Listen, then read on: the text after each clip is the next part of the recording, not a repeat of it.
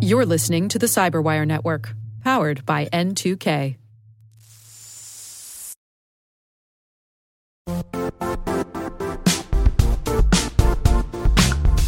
Don't struggle to align your organization's cybersecurity with business risk. Get the only solution that goes beyond reacting to threats with vulnerability and risk monitoring. You need the next evolution of MDR, and only Critical Start delivers it. Critical Start doesn't just monitor and respond to threats. They put you in control by detecting suspicious activities, quickly responding to contain threats, and identifying your most critical assets and protecting them against vulnerabilities and exposures. With continuous visibility, expert guidance, and measurable risk reduction, Critical Start has redefined what it means to manage cyber risk. Demonstrate provable security maturity to your leadership while positioning your program to achieve the greatest risk reduction per dollar spent. Stop fearing risk and start managing it with Critical Start.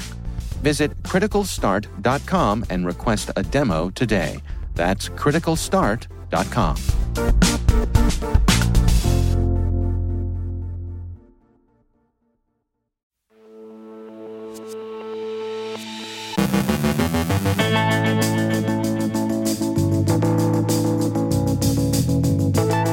Pro-Russian DDoS attacks, sanctions, and their effect on ransomware.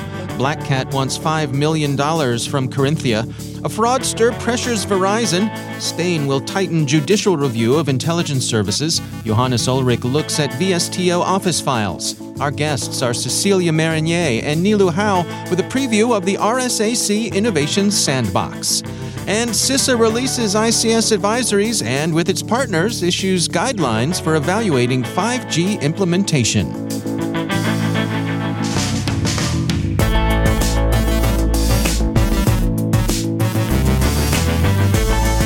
From the Cyberwire studios at Data Tribe, I'm Dave Bittner with your Cyberwire summary for Friday, May 27th, 2022.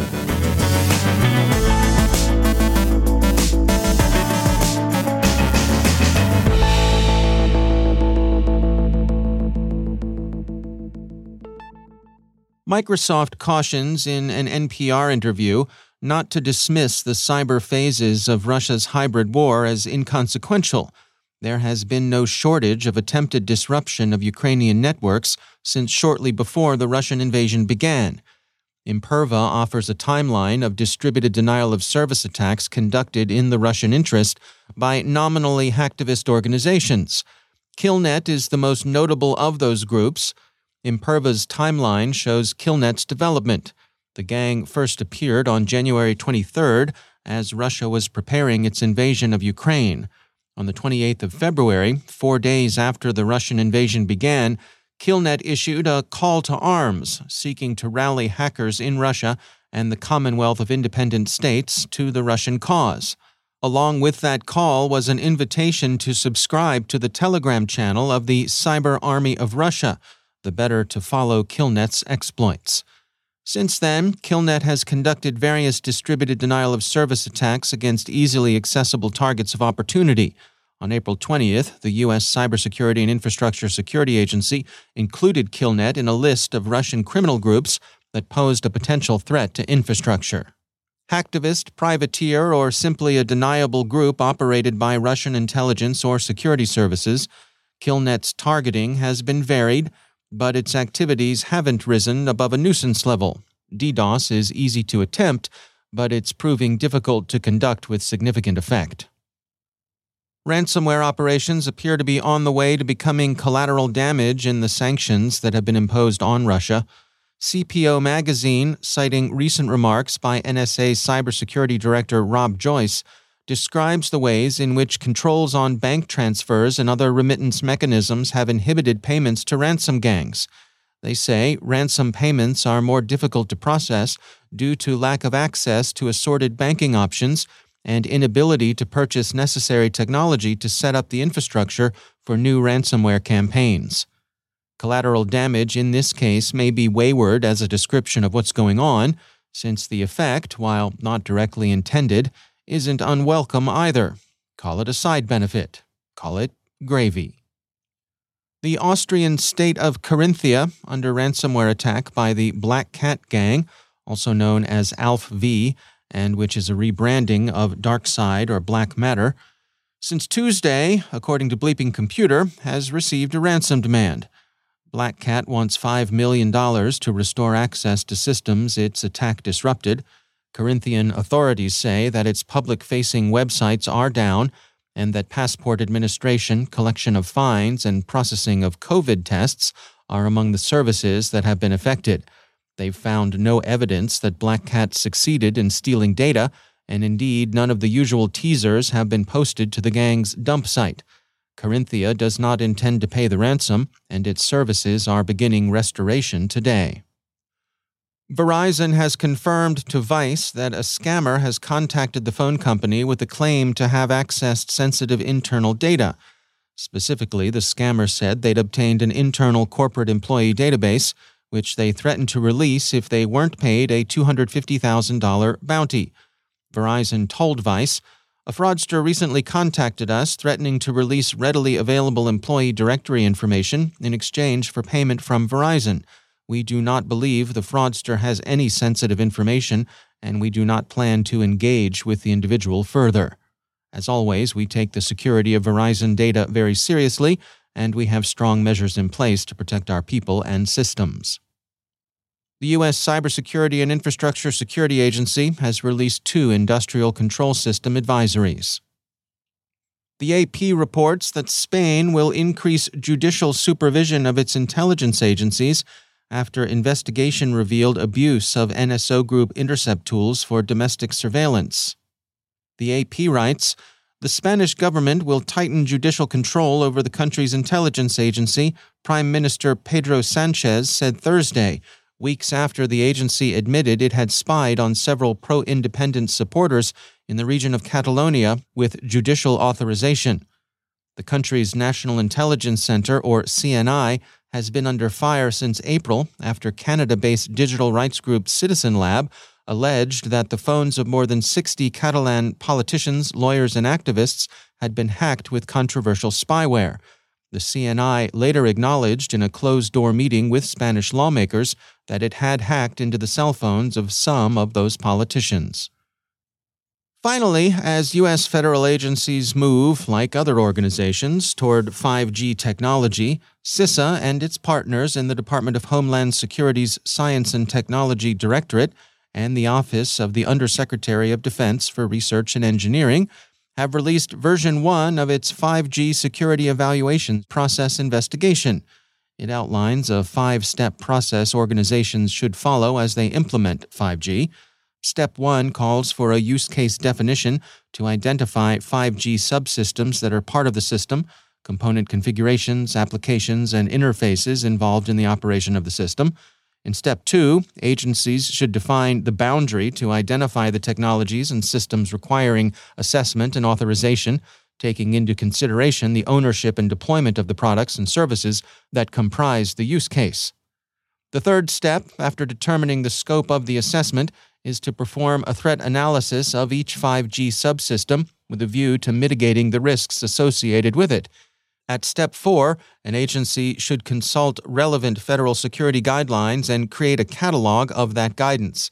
And finally, in the 5th step, the agency applies the guidelines, identifies any gaps in security guidance for ways to address them. It seems a common-sense approach with an appropriately bureaucratic bent, but CISA hopes that it will provide an approach that's both uniform and flexible. CISA invites feedback, and the deadline for comment is June 27th.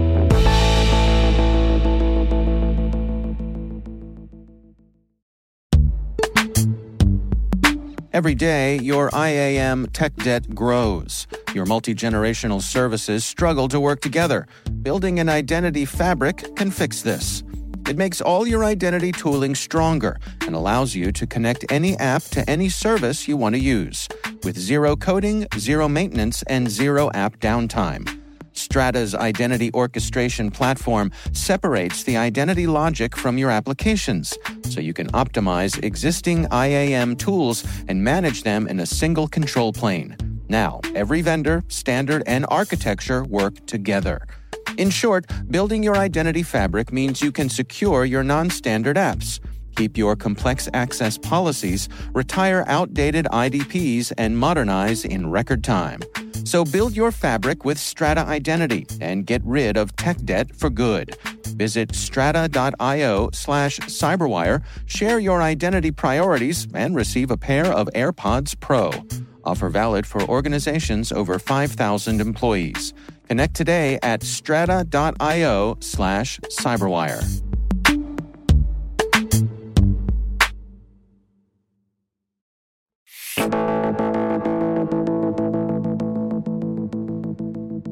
One of the highlights of the upcoming RSA conference in San Francisco is the RSAC Innovation Sandbox Contest, which puts 10 promising security companies in front of a panel of judges and a live audience in hopes of winning the title Most Innovative Startup. As part of the CyberWire's media partnership with RSAC, I spoke with Cecilia Marinier, Program Director for Innovation from RSAC, and Nilu Hao, Senior Operating Partner with Energy Impact Partners and one of this year's judges. We hear first from Cecilia. So the RSA Conference Innovation Sandbox Contest actually started in 2005. It has been ongoing with 1 year exception from 2005 to today. So we've had 17 years of selecting top innovators in our field. And the goal of the contest is to actually celebrate what's happening in innovation. We see a lot of adversaries innovating. Well, we have a lot of amazing people on the positive side also innovating. And this competition actually is very competitive, and it selects the top companies that are bringing out some highly important innovation in our field. Nilu, you are on board as one of the judges this year. What attracts you to the Innovation Sandbox? Why is this something that you choose to participate in?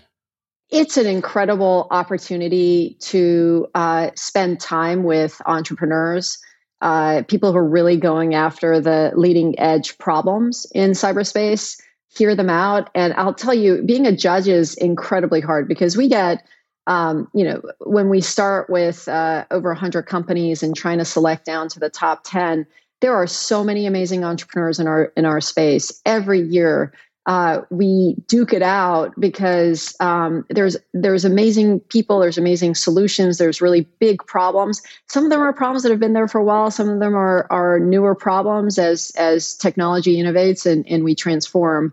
But it's just a remarkable opportunity to spend time thinking about these problems and speaking with the entrepreneurs. Cecilia, beyond the Innovation Sandbox itself, there's also the early stage startup area at the RSA conference. Can you give us some insights on that? So the Early Stage Expo is situated on the second floor in Moscone South, and it will host 35 different companies. They'll have 17 briefing sessions in the space. And it's just a very cool area. It has a lot of companies that are coming from outside the US, which is also really nice to kind of see what the breadth of what's happening outside of our country. But that area is interesting. I would also recommend that the other thing that we're doing on our 365 is this innovation showcase where we partner with venture capitalists and each month celebrate innovation in different parts of the globe. And that's something else people who are interested in innovation should be following. If they want to follow it, it's great. Nilu, I want to give you the last word here. I mean, for folks who are coming to the conference who perhaps have never attended the actual Innovation Sandbox event, make your pitch here. Why is this something in a busy week that they should carve out their time to include on their schedule? We are going to have 10 incredible entrepreneurs that are thinking about leading edge technology issues in the cybersecurity domain. Get on stage, make a fast pitch, get ganged up on by a series of seasoned judges, and they'll get a great sense of what it's like to pitch and to be questioned, and also get a really good broad sense of what's happening in the community. So it's a really fun, fast-paced, high-energy event. It's my favorite event, whether to watch or be a judge or participate in. That's Cecilia Marinier from RSAC and Nilu Hao from Energy Impact Partners. This year's Innovation Sandbox competition takes place Monday, June 6th. in Moscone South. There's a lot more to this conversation. If you want to hear more, head on over to CyberWire Pro and sign up for Interview Selects, where you get access to this and many more extended interviews.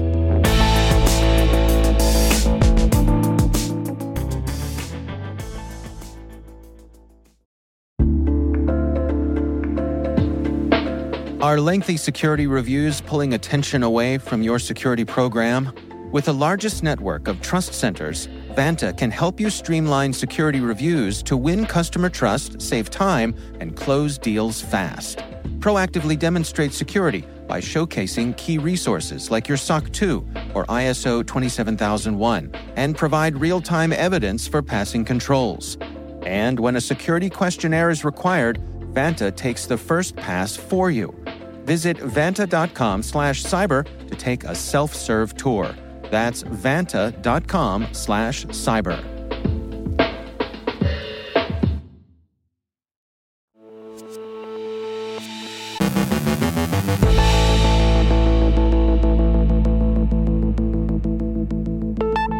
And I'm pleased to be joined once again by Johannes Ulrich. He is the Dean of Research at the SANS Technology Institute and also the host of the ISC Stormcast podcast. Johannes, you and I have talked many times about the issues with macros within Microsoft Office files. I know there's some stuff you've been tracking along these lines lately. Well, what's the latest? Yeah, so macros, of course, are still, I think, the predominant way how malware enters Windows systems these days. But it's getting more difficult. Microsoft made it more difficult to use macros. And some users actually caught on to the idea that whenever they open a macro, their system gets encrypted. So there are some correlations here that show up sometimes. But it turns out that with macros kind of becoming more difficult to use, there are actually some other techniques that people have discussed in the past. Like this goes back to sort of 2018. But now it's sort of getting more steam because it's sort of a replacement for macros, and it is these Visual Studio for Office files, which is sort of a macro. Technically, it's more an add-in to a Word document. What better than receiving a Word document that includes a binary add-in to Office? I can use it every day, when I'm writing reports and things like that. Not really, but because every Word file needs an executable, right? Every Word file needs an executable, yes. And Daniel Skell sort of revived that a little bit and wrote a blog about this recently in April, discussing how to create these documents. As the name implies, you need Visual Studio, so it's a little bit more work than your standard macro. But tools are being developed now to make it easy enough where even an attacker is able to create those documents pretty easily. Now, there are still some restrictions around these documents, like they have to be loaded from the right website, but that's all a matter of actually how you disguise the macro, not macro, I should say the add-in. And it has some interesting features, like, for example, automatic updates.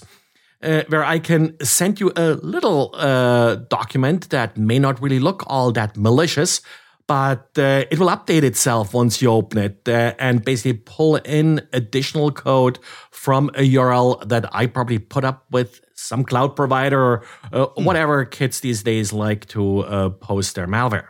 Right. So a way to maybe bypass that, that first look at the file itself. Correct. Bypass that first look. Then the next download will come from a source that you may even have whitelisted, like some Office 365 file share or some Google Cloud service, whatever you may want to use here to deposit a file. Can really come from anywhere. And the users aren't yet, at least, used to that kind of interaction. So it hasn't really sort of made it into our awareness training. Right now is of a time when this type of attack probably will work best because our defenses aren't ready for it yet. Is this the kind of thing where, similar to macros, that users can disable them by default? They're a little bit more difficult to outright disable, but typically you may see prompts, but that all depends on where you exactly download them from. if I manage to load a document into like a trusted file share or something like this, then things are different. If you are saving it first to your local disk, like if it arrives as an email attachment, then again, different rules apply. So this is something I think it's still open to research exactly how to best defend against this, and also what the exact warnings users will be seeing and when they'll be seeing it. I see. All right. Well, Johannes Ullrich, thanks for joining us.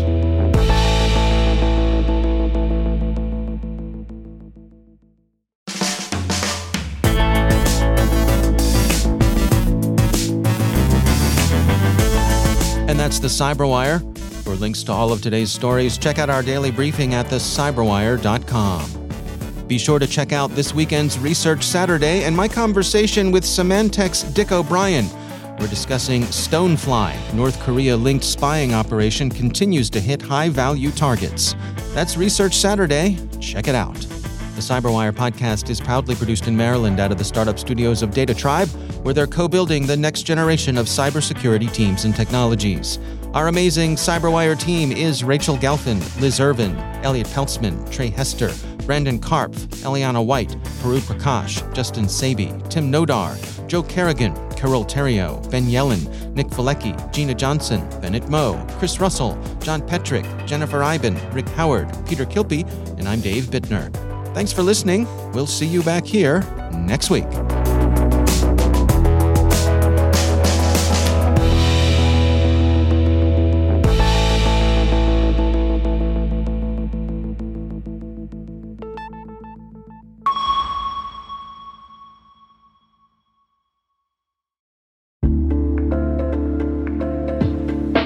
Hey all, Rick here. At N2K Cyberwire, we're dedicated to continuously improving the quality of the news and commentary on our network. That's why we're inviting you to participate in our 2024 audience survey. It only takes a few minutes, and your feedback is invaluable. Plus, you'll have the chance to win a $100 Amazon gift card as a thank you for your time. Head on over to cyberwire.com/survey. That's cyberwire.com/survey to share your feedback now.